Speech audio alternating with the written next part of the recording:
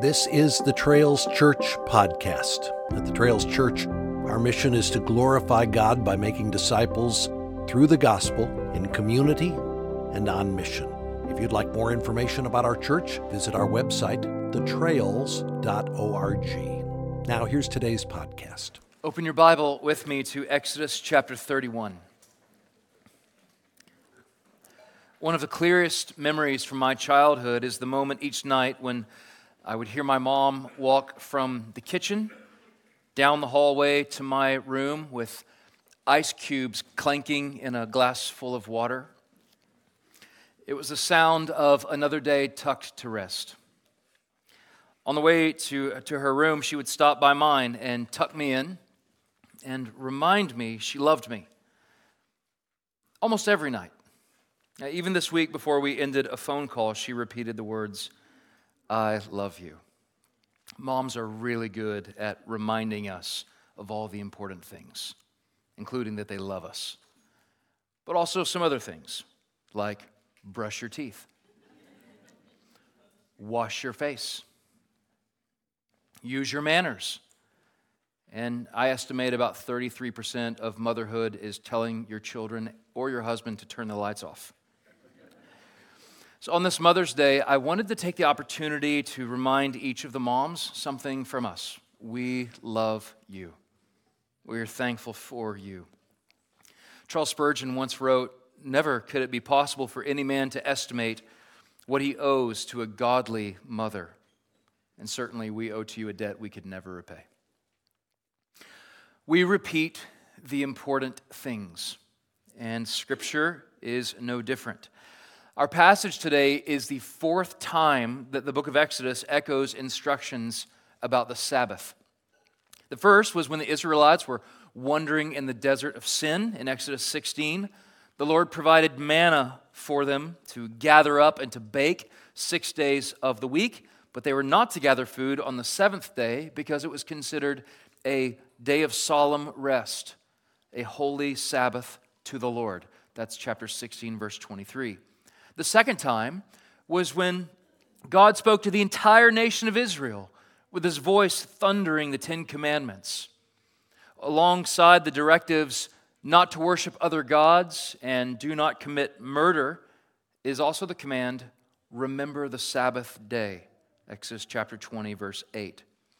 That same command is repeated again in the section known as the Book of the Covenant, and explains how this day of worship was to be a gift received by the people of God, meant to give them rest. Even their animals would rest, and their workers would be refreshed. That's chapter 23, verse 12.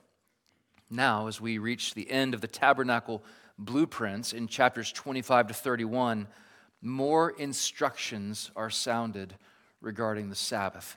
Apparently, the Lord thinks this bears repeating in the lives of his people, that we should take 1 day a week to walk away from all our work and trust Jesus with it. Let me say that again. 1 day a week to walk away from all our work and trust Jesus with it. My first inclination was not to preach a sermon on the Sabbath again. We've heard a couple already. Yet, as I spoke to some friends within our church about this passage, I realized they needed to hear it again. No, I'm kidding. I realized I did. And perhaps you do too. I just wonder if there's anyone exhausted from never finding a time to break from work, or perhaps anxiety rises in your heart as you suffer from schedule demands. If that's you, this reminder from Scripture is for you. If you can't remember the last time you invested a day with rest and spent extended time with the Lord Jesus, this passage is for you. Perhaps you feel your soul is restless because you have no rest with God, no peace with God.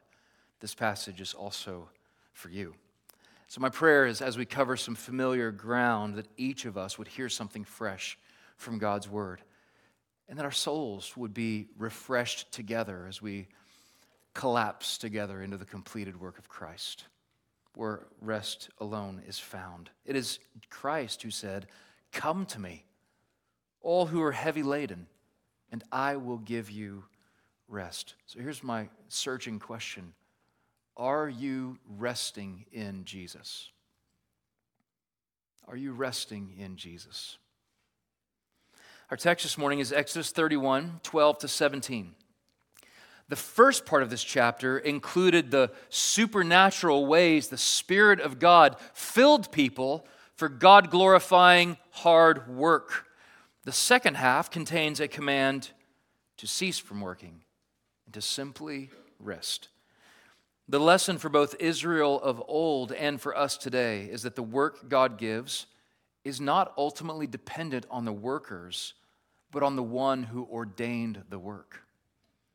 In this reminder to rest, there are three aspects of the Sabbath that I would like to draw to your attention. First, the Sabbath is a sign to be kept. Second, it is a day of holy rest. And third, it is a practice to be passed down. Would you stand with me once more as we read together from God's holy and inerrant word, though written long ago, speaks to us today. Exodus chapter 31, beginning in verse 12. And the Lord said to Moses, "You are to speak to the people of Israel and say, 'Above all, you shall keep my Sabbaths, for this is a sign between me and you throughout your generations, that you may know that I, the Lord, sanctify you. You shall keep the Sabbath, because it is holy for you. Everyone who profanes it shall be put to death. Whoever does any work on it, that soul shall be cut off from among his people. 6 days shall work be done, but the seventh day is a Sabbath of solemn rest, holy to the Lord. Whoever does any work on the Sabbath shall be put to death. Therefore the people of Israel shall keep the Sabbath, observing the Sabbath throughout their generations as a covenant forever. It is a sign forever between me and the people of Israel, that in 6 days the Lord made heaven and earth, and on the seventh day he rested and was refreshed." The grass withers and the flowers fade, but the word of our God stands forever. Amen. The first aspect I want to highlight is that the Sabbath is a sign to be kept. The Lord concludes a series of conversations with Moses while atop Mount Sinai. And he finishes with this phrase, "above all." Now let's stop right there and just feel the weight of those words. This is a massive moment. God has redeemed Israel from slavery. He's led them to Sinai with a pillar of fire and cloud. He has graciously given them the 10 Commandments. He announced the good news of his plan to condescend and dwell among his people. He's even provided the blueprints for all of this to happen. Now, as Moses and the people are to busy themselves constructing the tabernacle, what might you expect God to say to them? I would expect him to say something like, "Above all, do everything for my glory." Or above all, keep your heart humble. Instead, the Lord says, "Above all, you shall keep my Sabbaths."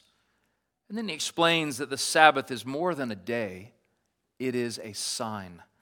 The Sabbath is a sign that points to someone and to something. The Sabbath is a sign that points to someone and to something. The someone this sign points to is none other than the Lord himself. As a matter of fact, our passage began with this distinct adjective describing this day of commanded rest. Did you notice it? My Sabbaths. God is the one who created the Sabbath. He's the one who governs all things concerning it. He is the Lord of the Sabbath. And so the keeping of this day is meant to point all attention to God.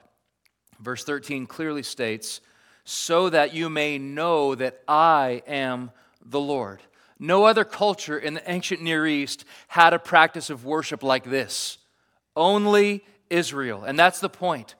The God of Israel is the one true God. And he has seen fit that the entire life of his people would revolve around him, including their calendar.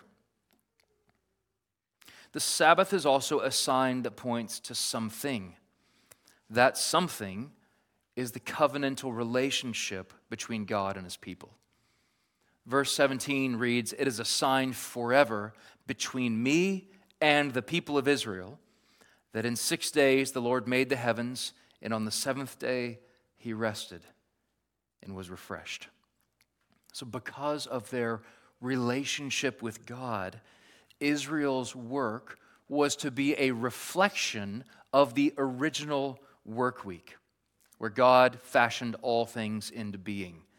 Their day-to-day life was meant to be a sort of work of recreation. What this verse does is root the command to remember the Sabbath in the very soil of creation. This pattern of 6 days of work followed by 1 day of rest was the pattern of God. And now it was to be the pattern of his people that they would use in their lives. So there's so many symmetrical things, as we've seen between Genesis 1 and the tabernacle, and here's no exception. As a matter of fact, if you take all of these conversations that God has with Moses at the top of Mount Sinai and counted them, there are 7. I'm going to ask you a non-rhetorical question. How many days of creation were there? You see the match? 7 conversations God has. The first 6 of them, the Lord says, and then they're to do something. Now here, the 7th day, the Lord says they're to rest from doing anything. Think about the pattern of creation. In 6 days he made the worlds and all the heavens, and on the 7th God rested. So the Sabbath is a sign. It points to someone, the Lord, and it points to something, the covenantal relationship that God has with his people. Collin County is well known as a place of productivity, of excelling in the fields of business and education and sports, of getting things done. It's a part of what makes our community so wonderful. However, with the way that we're wired, also come, to use the words of the hymn writer, many dangers, toils, and snares. We can easily fill every moment of our calendar with activities, even good activities, that then turn on us and overwhelm us. And in doing so, we forsake the biblical rhythm of work and rest. Let me just nudge you and ask, what do the signs of your life point to?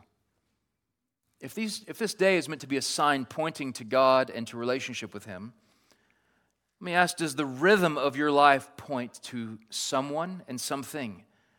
If your friends were to examine the patterns of how you work and rest, is the picture of your life someone who's endlessly striving for more?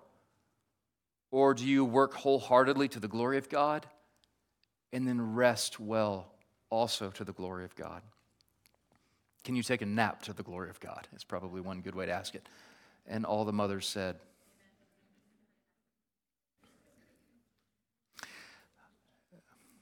for a long time, in just polite American jargon, you would ask a person, "How are you?" And they would reply, "Good. I'm good." Now, that doesn't mean every area of my life is good. It just means in general, generally speaking, I'm good. The word good, though, has been replaced in polite conversation, hasn't it? Now, if a coworker or a friend asks you how you're doing, what's the most common response you hear? Okay, fine, I hear you. Any takers for busy? Any takers for busy? I hear it all the time. I'm busy. What we're wanting to do in that is to project an image of busyness because we've equated busyness with importance. We're all dying to be busy. Or we say, if I can just get through this season, then I can take a break. But friends, you and I were not designed to work 7 days a week without rest. We are not high-functioning machines. We are frail human beings who grow tired and who are wholly dependent on the Lord. If the signs of your life are aimed at making yourself look good and praising all the activity that you've done, they're pointing to the wrong thing. To us who are in Christ, we want our lives, the signs of our lives, to point to the graciousness of who God is and what He has done on our behalf. We want them to point to a living relationship with God. The second truth I want to highlight from this passage is that the Sabbath is a day of holy rest. The Sabbath was a gracious gift from the Lord to bring rest and renewal and refreshing to His people. Often when people think of the Sabbath, they wonder, well, what do we have to do? What is it we have to do on the Lord's day? But originally, this day was the opposite of a to-do list. It was actually a not-to-do list. The Sabbath was simply a commanded rest for God's people to enjoy Him through simple acts of worship. At the heart of the Sabbath is God's heart for His people to be holy. At the heart of the Sabbath is God's heart for His people to be holy. After the detailed description of this sacred place, which we've read about now for 6 chapters, a sacred place set apart from the rest of the world, now comes a sacred time set apart from the rest of all time in order for God to meet with His people. While we've heard of this Sabbath in previous places, we're introduced here to some new information we've never seen before. At the front of that is a consequence for breaking the Sabbath. No doubt some of you cringed a little bit as it's Mother's Day and we're talking about being put to death. And some of you thought, did he already read you'll be put to death? Because he read it twice. No, it's in there twice. So happy Mother's Day to you as we talk about the Lord killing people. Twice the Lord states, if you break the Sabbath, if a person does any work on the Sabbath, they are to be put to death. Only this language is actually stronger in Hebrew than just dying. It's worse than just dying. Death is a part of it, but what would have mattered even more is being cut off from the people. Only 2 times in the Old Testament is this punishment given, the double punishment of death and being cut off. The first is working on the Sabbath. The second is if you were to sacrifice one of your children to the pagan god Molech. God's taking this very seriously, but let's think about why. Why is this so serious in the eyes of God?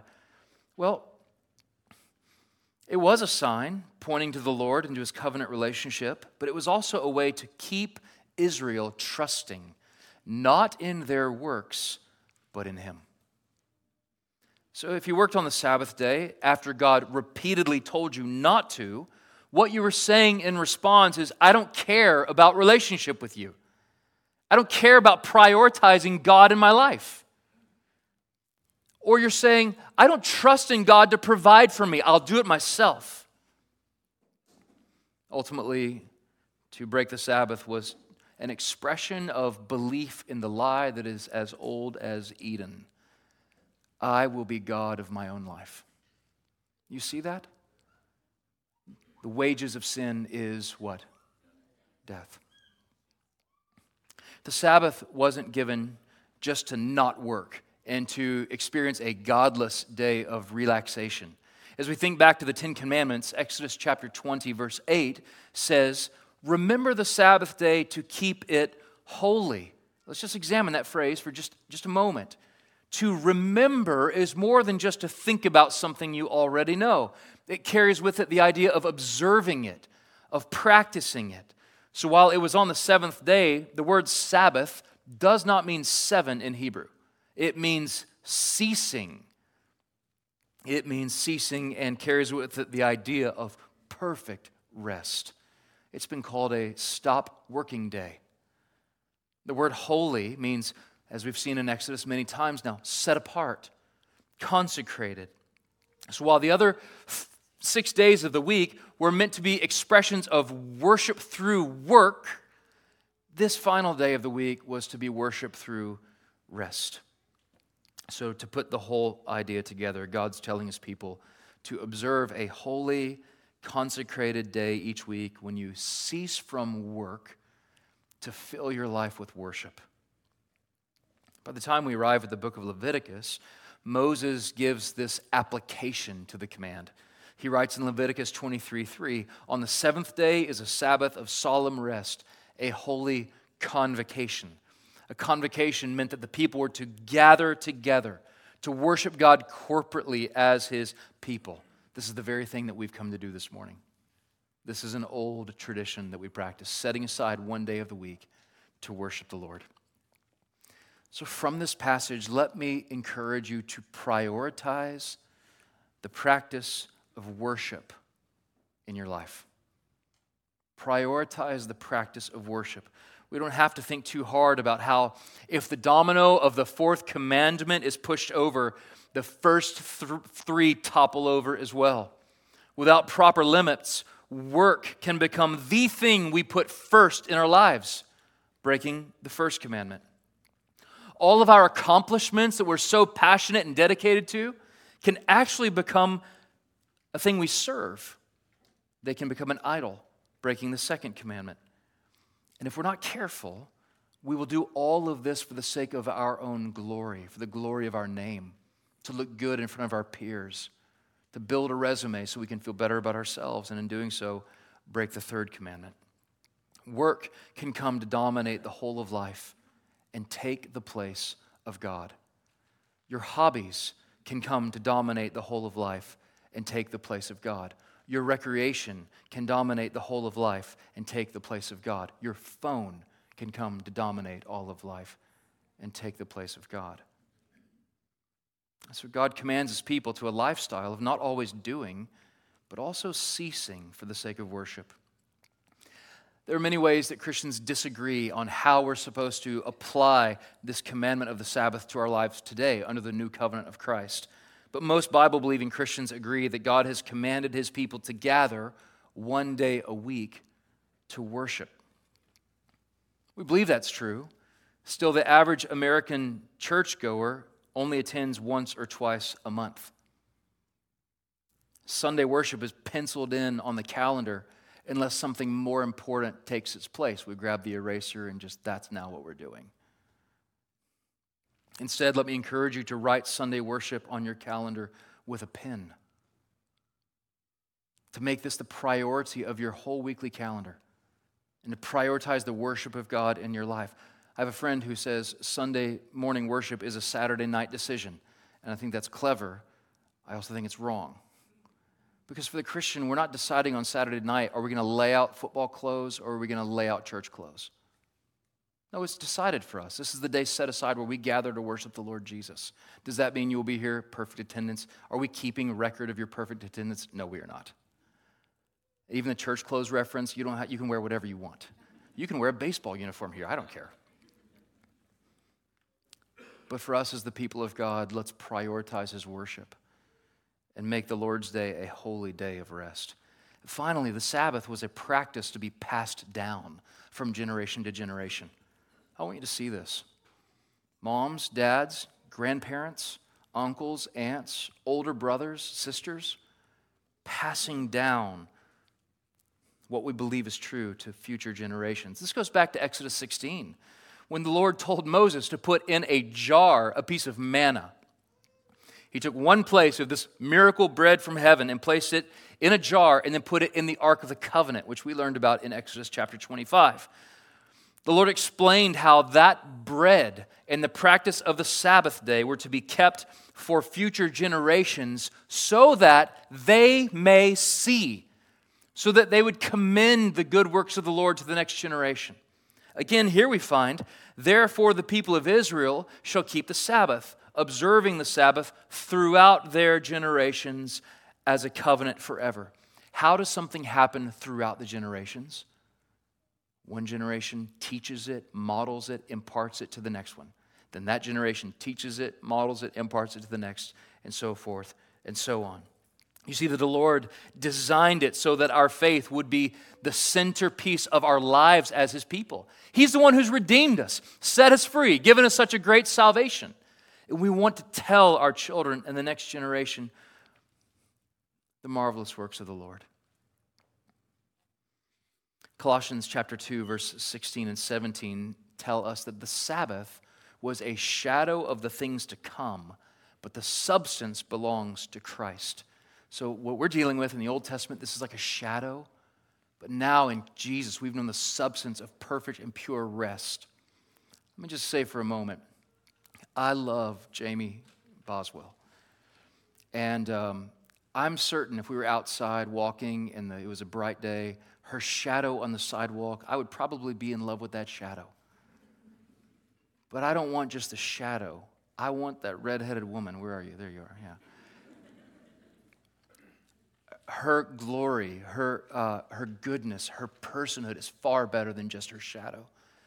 And friends, we've received in Christ much more than just the shadow of what all these things were pointing to. Ours is the glory of Christ. We've seen him by eyes of faith. Our hearts have known the goodness of Jesus and the forgiveness of sin that he's brought. And so now we want to do our very best to faithfully commend the Lord to the next generation. And so let me just encourage each of us who are moms, dads, parents, grandparents. Your work is far from over, even if you're a grandparent.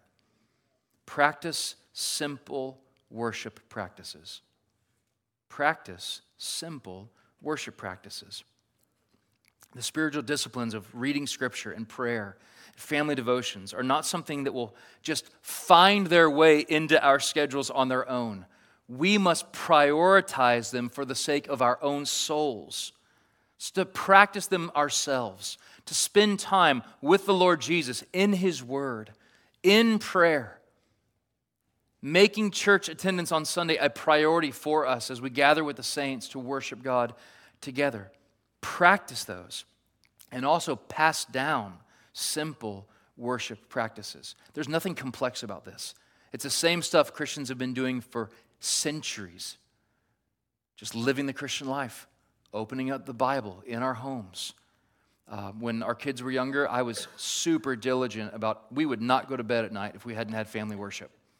I've chilled out a little bit now that I'm older. There's a night or 100 that we've missed.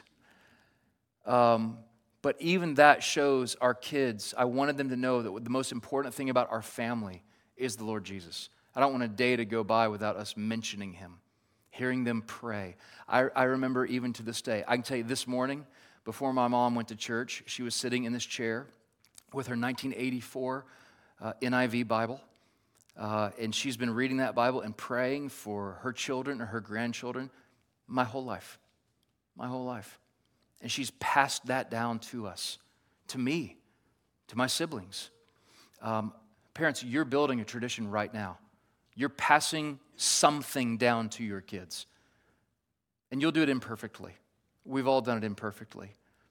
But think through intentionally what it is you're passing down. Do your kids find you reading your Bible? Do your kids know that you pray for them? Are you prioritizing the family devotions where you're opening God's Word together and just simply praying together? And then, of course, not to applaud us all, but even just being here in this room this morning says a whole lot to your kids. It says a whole lot to your grandkids. You may think, well, I've messed up a ton. There's a lot of things I didn't do, and now it's too late for me. My kids are old. They're set in their ways. No, even being here this morning, what a wonderful gift it is you've done. Showing your kids the most important thing about your life is what Jesus has done for you. Of course, let this be the loudest statement. None of this makes us acceptable before God. Keeping the Sabbath, setting aside one day in 7 to rest and to worship does not make you acceptable before God. There's only one way to be made acceptable before a holy God, and that is through the shed blood of Jesus Christ. You might be here because your mom invited you, and you love her, and maybe she's even paying for lunch, and so you're here. I hope she doesn't, but that's the reason you're here. Or you're a husband and your wife said, what I really want is for all the family to go to church. And you haven't been here since Easter, which is just a few weeks ago. Before that, it's been a few years. I don't know why you're here. I just want you to know you're welcome. We are so thankful you're here. And it could be that the Lord Jesus, in His kind providence to you, brought you here this morning to let you know clearly that there is one God. And out of love, He made all things. And He is perfect in His holiness. And He created us to share in His glory and goodness. But because of the fall, we were born sinners. And our sin has has removed us, has separated us from a holy God. And because of our sin, we deserve death, the same kind of death we read of in this passage. But out of great love, the God of love sent his one and only Son into the world to live a perfect life in your place, and then to die the death that you deserved in your place, so that you, a guilty person, might stand before a holy God, completely forgiven. His blood can cleanse the most heinous of sin. And so today, is your heart restless because you have no peace with God? The God of peace, the God of rest, welcomes you. Come. Repent of your sin. Lay hold of Jesus Christ by faith. And today you can know him. You can know peace with God once and for all. And to the rest of us who have trusted in him, the question remains, are you resting in him? Or has the busyness of this life, your personal ambitions, your work schedule, your hobbies, have these things crowded out the centerpiece of your life? The Christian life is when Jesus is the center, everything finds its right place.